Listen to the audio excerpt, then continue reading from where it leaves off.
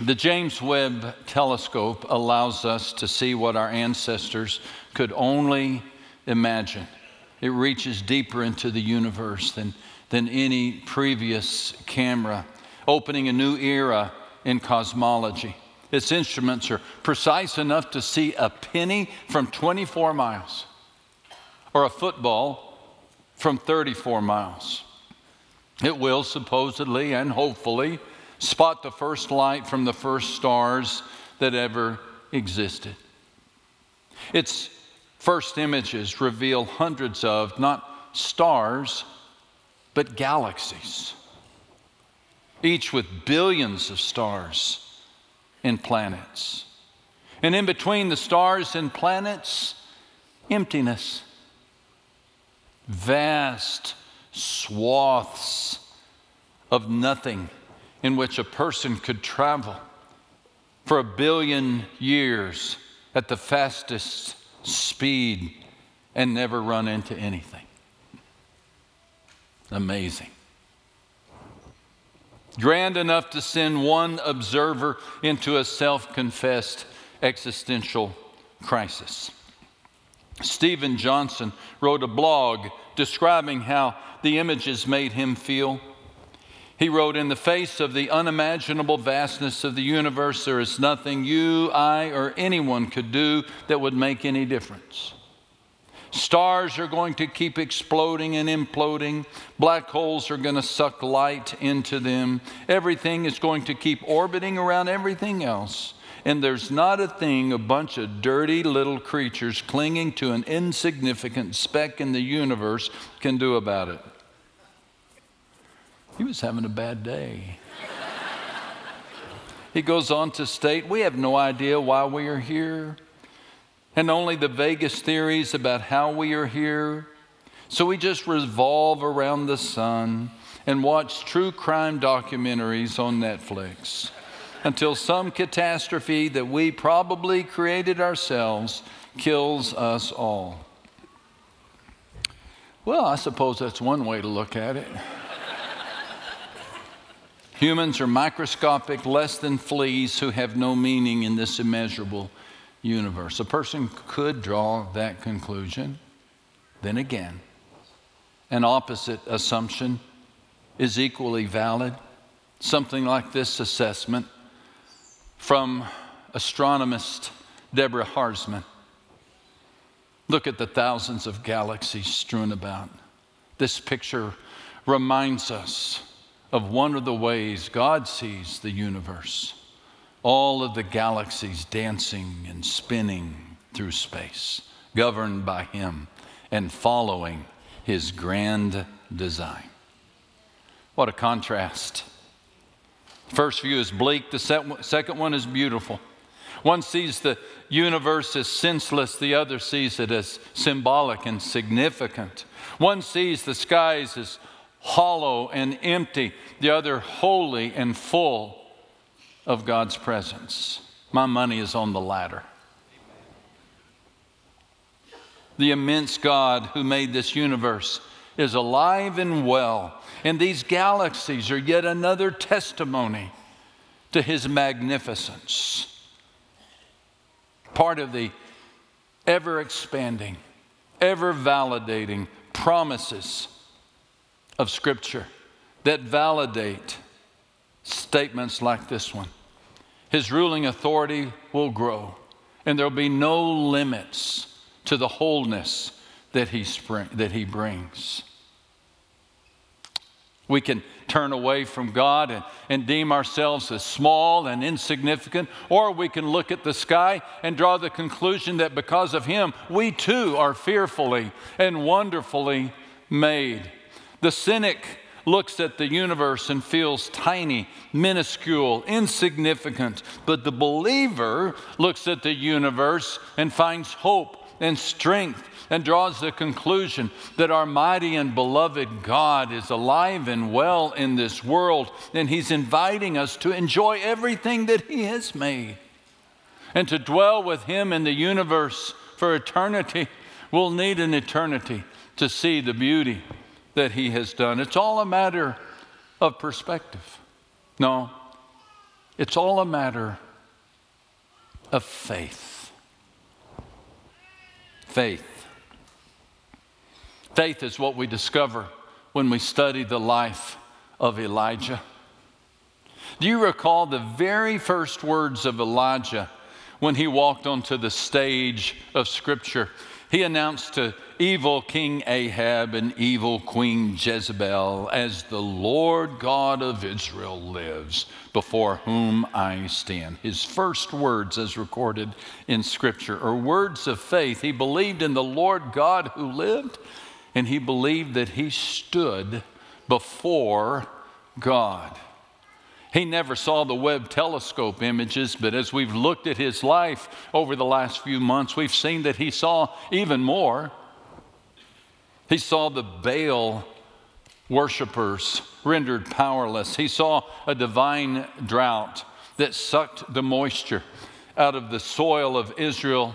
He saw ravens who would bring him supper every night. He saw a supply of oil and flour sustained, and the widow and her boy cared for. He prayed for a dead boy, and that boy came to life. He prayed for rain, and rain fell. He prayed for fire, and fire fell. He saw the faithfulness of God. He wasn't perfect. Scripture says he was human, just like we are. He was prone to emotional tailspins. You remember how he defied 850 prophets and then ran from one woman, Jezebel? Do you recall how he marched 100 miles out of obedience from Kerith to Zarephath, and yet he marched 200 miles from Jezreel to Sinai out of fear and anxiety? He was a walking contrast, just like we are. And yet God was faithful to him. Yes, the God of a billion galaxies, the God who oversees the black holes. Yes, the God who is ever creating, ever expanding. That same God poured favor on a scraggly, woolly-haired man from Gideon. He believed in Elijah. And my main message today is he believes in you. Do you believe in the God who believes in you? Faith, biblically defined, believes in the God who believes in us. Here's how the Scripture defines faith. Anyone who wants to approach God must believe, look at this, both that he exists and that he cares enough to respond to those who seek him. Look at the two elements of faith. There's not just one. Ask most people, what's faith? They would say, well, it's belief that God exists. That's just 50%. Faith is not just the belief that God exists, but the belief that God cares. Not just the belief that God lives, but the belief that God loves. Not just the faith, not just the conviction that God is, but the conviction that God is near.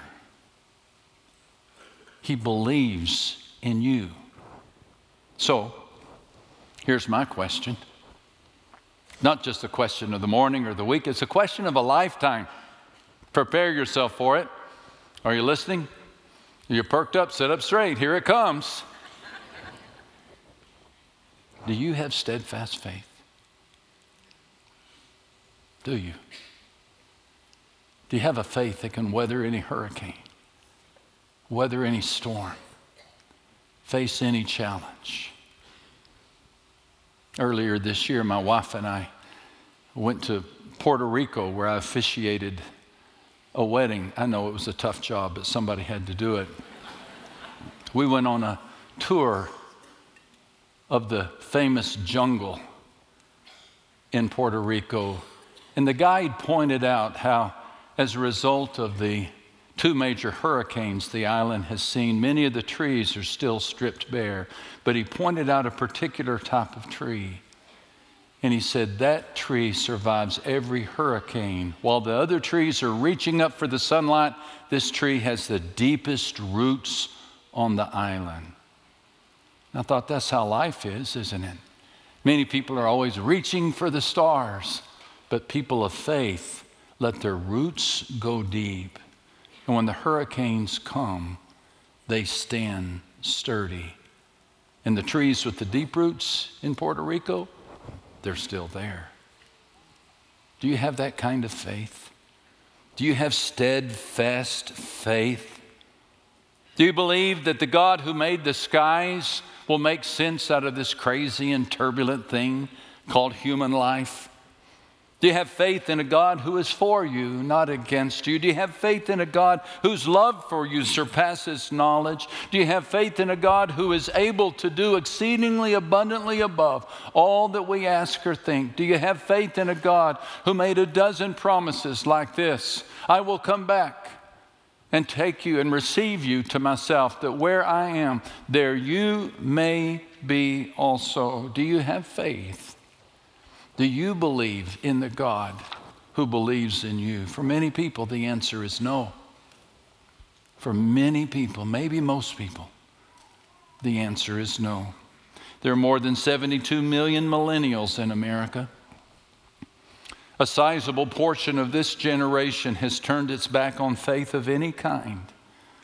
And they identify themselves as religious nuns, not N-U-N-S, but N-O-N-E-S, as if to say, faith, I have none.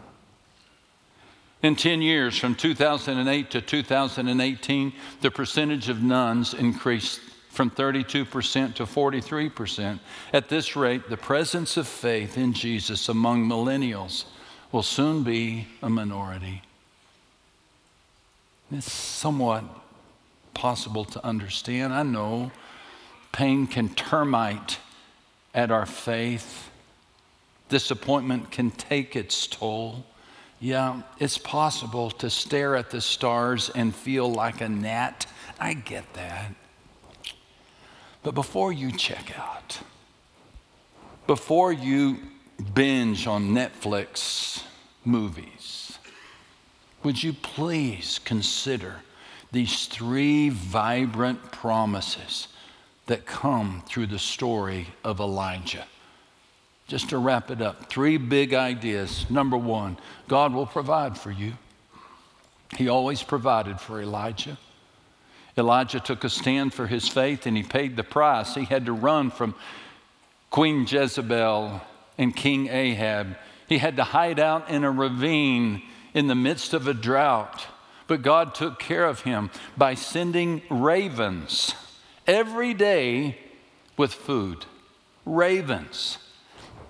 I think I would have deputized a squirrel or some doves. Ravens. But you know, even the fact that God used ravens is a picture of God's protection, because ravens were indigenous to those ravines, and those posses that were looking for Elijah would have spotted those ravens and thought nothing about it. What's curious is that ravens are known to never return to the same spot, but under the sovereignty of God they did. And they returned to Elijah every day with adequate provision for the prophet. God also provided for Elijah through a pot of flour and oil that never ran out. The widow in Zarephath, you'll recall, was asked by Elijah for some food, and she laughed at the idea. She was gathering sticks. She was down to her last meal. She said to the prophet, I'm just going to go home and die. She didn't have enough food for her and her son, but faith was a part of Elijah's repertoire, and he believed in God, and through the faith of Elijah, that pot every day it was replenished. Every day. The point is simple. God provides. Do you believe in the God who will provide for you? Anxiety is racking our country. It's sucking the joy out of so many souls because people think it's up to them to provide for themselves. Would you believe in the God who has promised to take care of you?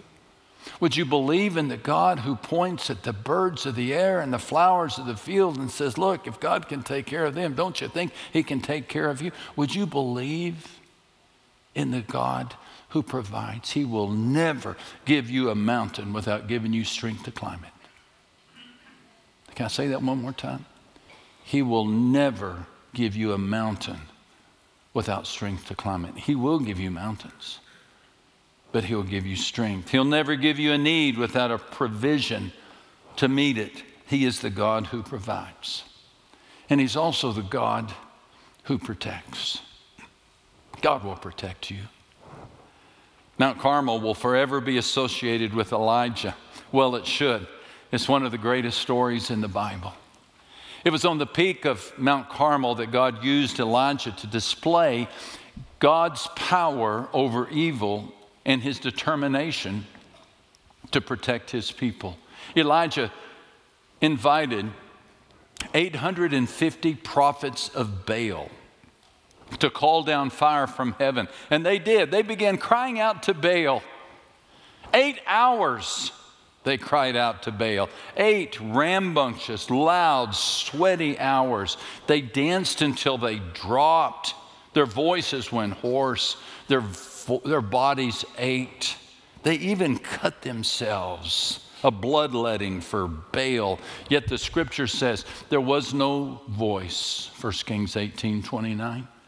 No one answered. No one paid attention. Please keep in mind that these 850 prophets of Baal were leading the nation of Jehovah away from Jehovah. They were sacrificing babies on the altar. They were recruiting young men and women to serve as prostitutes in the temple. They were servants of Satan. And God had had enough. And when Elijah prayed they had prayed for 8 hours and nothing happened. But when Elijah just looked to heaven, bam, the fire fell and consumed the altar. Fire fell like a cosmic blowtorch. And God said, I'm going to protect my plan. He's going to protect His plan. He's going to protect His church. He's going to protect His people. Are you trusting in God to protect you? Trusting. Do you know the God who cares for you? Listen, if He can drop fire on a mountain, don't you think He can drop sufficient blessings into your life? If He can insulate Elijah against all odds, can He not get you through your Monday or your Wednesday or your final exams? Faith in this living and loving God is a game changer. I don't know how you get through life with no faith. I really don't. I don't think we need smaller problems. I just think we need a better understanding of how big our God is. He needs no counselor. He needs no advice. No one ever has given Him a suggestion that He needed to hear. No one has ever asked Him a question that He could not answer. He has never been tired. He has never taken a nap. He has never taken a break. He has never gone to sleep. He has never struggled. He has never been confused. He has never been thwarted. He has never been contested. Do you know this God? Focused less on the mountain and more on your Heavenly Father's ability to move it. As your knowledge of God increases, your concern with problems decrease. As your knowledge of God increases, so your understanding of God and His ability to face your problems decreases. I love this promise. You do too. He will keep in perfect peace all those who trust Him, whose thoughts turn often to the Lord. Perfect peace. Boy, could you use some perfect peace? I saw a picture of this perfect peace in Chicago O'Hare Airport some time back.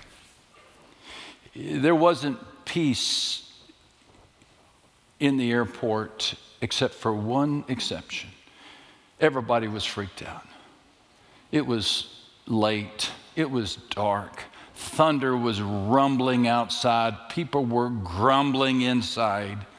And we were all thinking, if we don't get on that plane, we're going to be stuck here all night long. And all we could see is canceled, canceled, canceled, canceled. And people were really upset, including this preacher. How can a man of God be stuck in Chicago? I thought. There was no peace in the airport, with one exception. As I was standing in line, waiting to see if I could get a seat on the next flight, if there was going to be one, I heard singing, humming. And I turned and looked, and seated in a chair in the sitting area up against a wall was a young mother. And under a blanket in her arms was the form of an infant, small enough, couldn't have been more than a few months old. And that infant was nursing, and that mom was humming, and that child was at peace. And the irony struck me. All these sophisticated travelers, and the one person who's at peace is that little baby. Why? Because that baby had the peace of its mother. God has promised to give us His peace. And in the same way, that baby was receiving the peace of the mother, the warmth of the mother, the protection of the mother, the assurance of the mother, the nourishment of the mother. Of course, take that child away from the mother, and that child's going to lose its peace. As you envision that scene in the airport, do you identify more with the baby or the frantic travelers? God will give you His peace.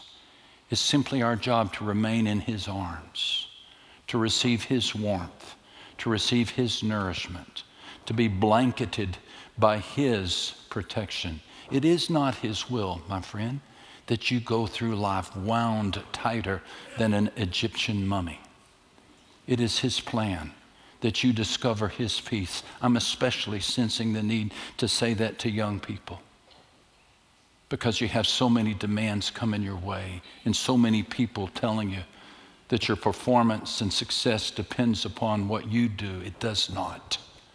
It depends simply upon your ability to stay attached to your Heavenly Father. Do you believe in the God who believes in you? The God who will protect you, the God who will provide you, and one final one, the God who will come for you. The story of Elijah is a story of one of the most dramatic, maybe the most dramatic departure in all of the Bible. Do you recall how Elijah's earthly ministry ended the day that a chariot of fire appeared with horses of fire and separated the two of them, and Elijah went up by a whirlwind into heaven? In an instant, from one moment to the next, Elijah was taken from this life to the next. A grander deliverance awaits you and me.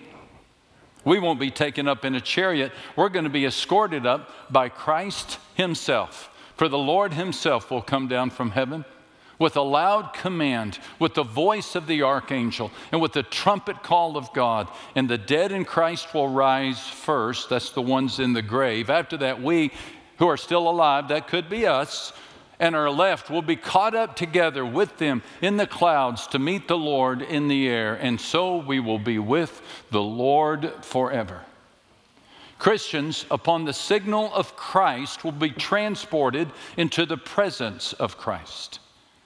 Christians, upon the signal of Christ, will be transported into the presence of Christ. This resurrection of the righteous will occur so fast that it's described in a moment, in a twinkling of an eye. Somebody tell me, how long is the twinkling of an eye? Here, I'll start a stopwatch and you twink. Oh, that didn't take long. You got to give me a little more time. It's so fast we cannot measure it. in a moment. The Greek word is atomos, atomos, from which we get the word atom. To the degree that an atom is small, this moment is quick. That's how long it takes God to resurrect and redeem the righteous. That's your future, my friend, if you're in Christ. If you're in Christ, that is your future. And what he did with Elijah, he will do with us. He will provide for us, he will protect us, and he will come for us. Elijah believed this. His faith went deep. And consequently, when the hurricanes of life began, he lasted. Steadfast faith. Dwight Moody is credited with the quote, "The world has yet to see what God can do with a man fully consecrated to him." Mr. Moody may have been correct, but I wonder if he failed to consider the life of Elijah. Elijah was fully consecrated to God. Consequently, the man was a powerhouse of faith. Ever outnumbered, but never outmaneuvered. The odds were against him, but God was for him. He had his difficulties, but he always landed on his feet. Isn't that what we desire? Isn't that what we desire? To move forward with a fierce faith that refuses to budge or compromise, to stay in the race, to finish the course. We can. Do we not serve the same God Elijah served? My closing exhortation. Don't give up. Stay in the race. Hold tightly to your faith. Don't quit.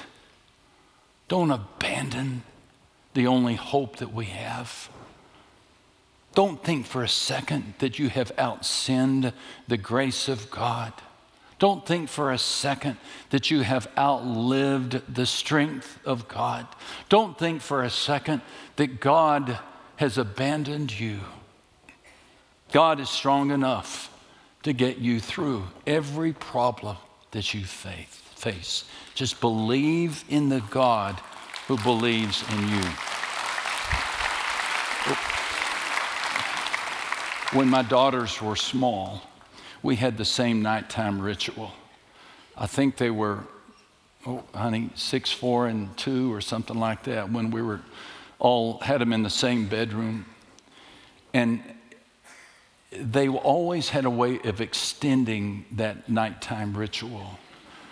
They could play their dad like a violin. They would want me to act goofy. And so I'd act goofy.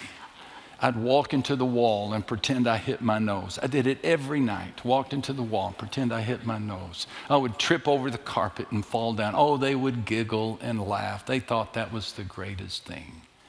And then they would ask me to make funny faces, and I'd make every possible funny. I knew they were just trying to stay awake and not go to sleep, but I did them all every night. Every night. I always loved an audience anyway, and I had 3. But then, always the last request after be goofy daddy, be funny daddy, was this one. Be strong daddy. Now back then I had some muscles. I used to could do that and something would happen. Now if I do it, it falls the other way. But I would flex. I would pop my pecs. I would pretend that I was, why are you laughing? I would pretend I was a, giant Hercules. And then I would run around the room and I would do this. I would chase the shadows out of the room. Get out of here, shadows. Get out of here, shadows. And they would laugh and they would applaud, but then they would relax. I came to realize that they could sleep better once they had seen that their dad was strong. You need to see how strong your Heavenly Father is. You just need to see it.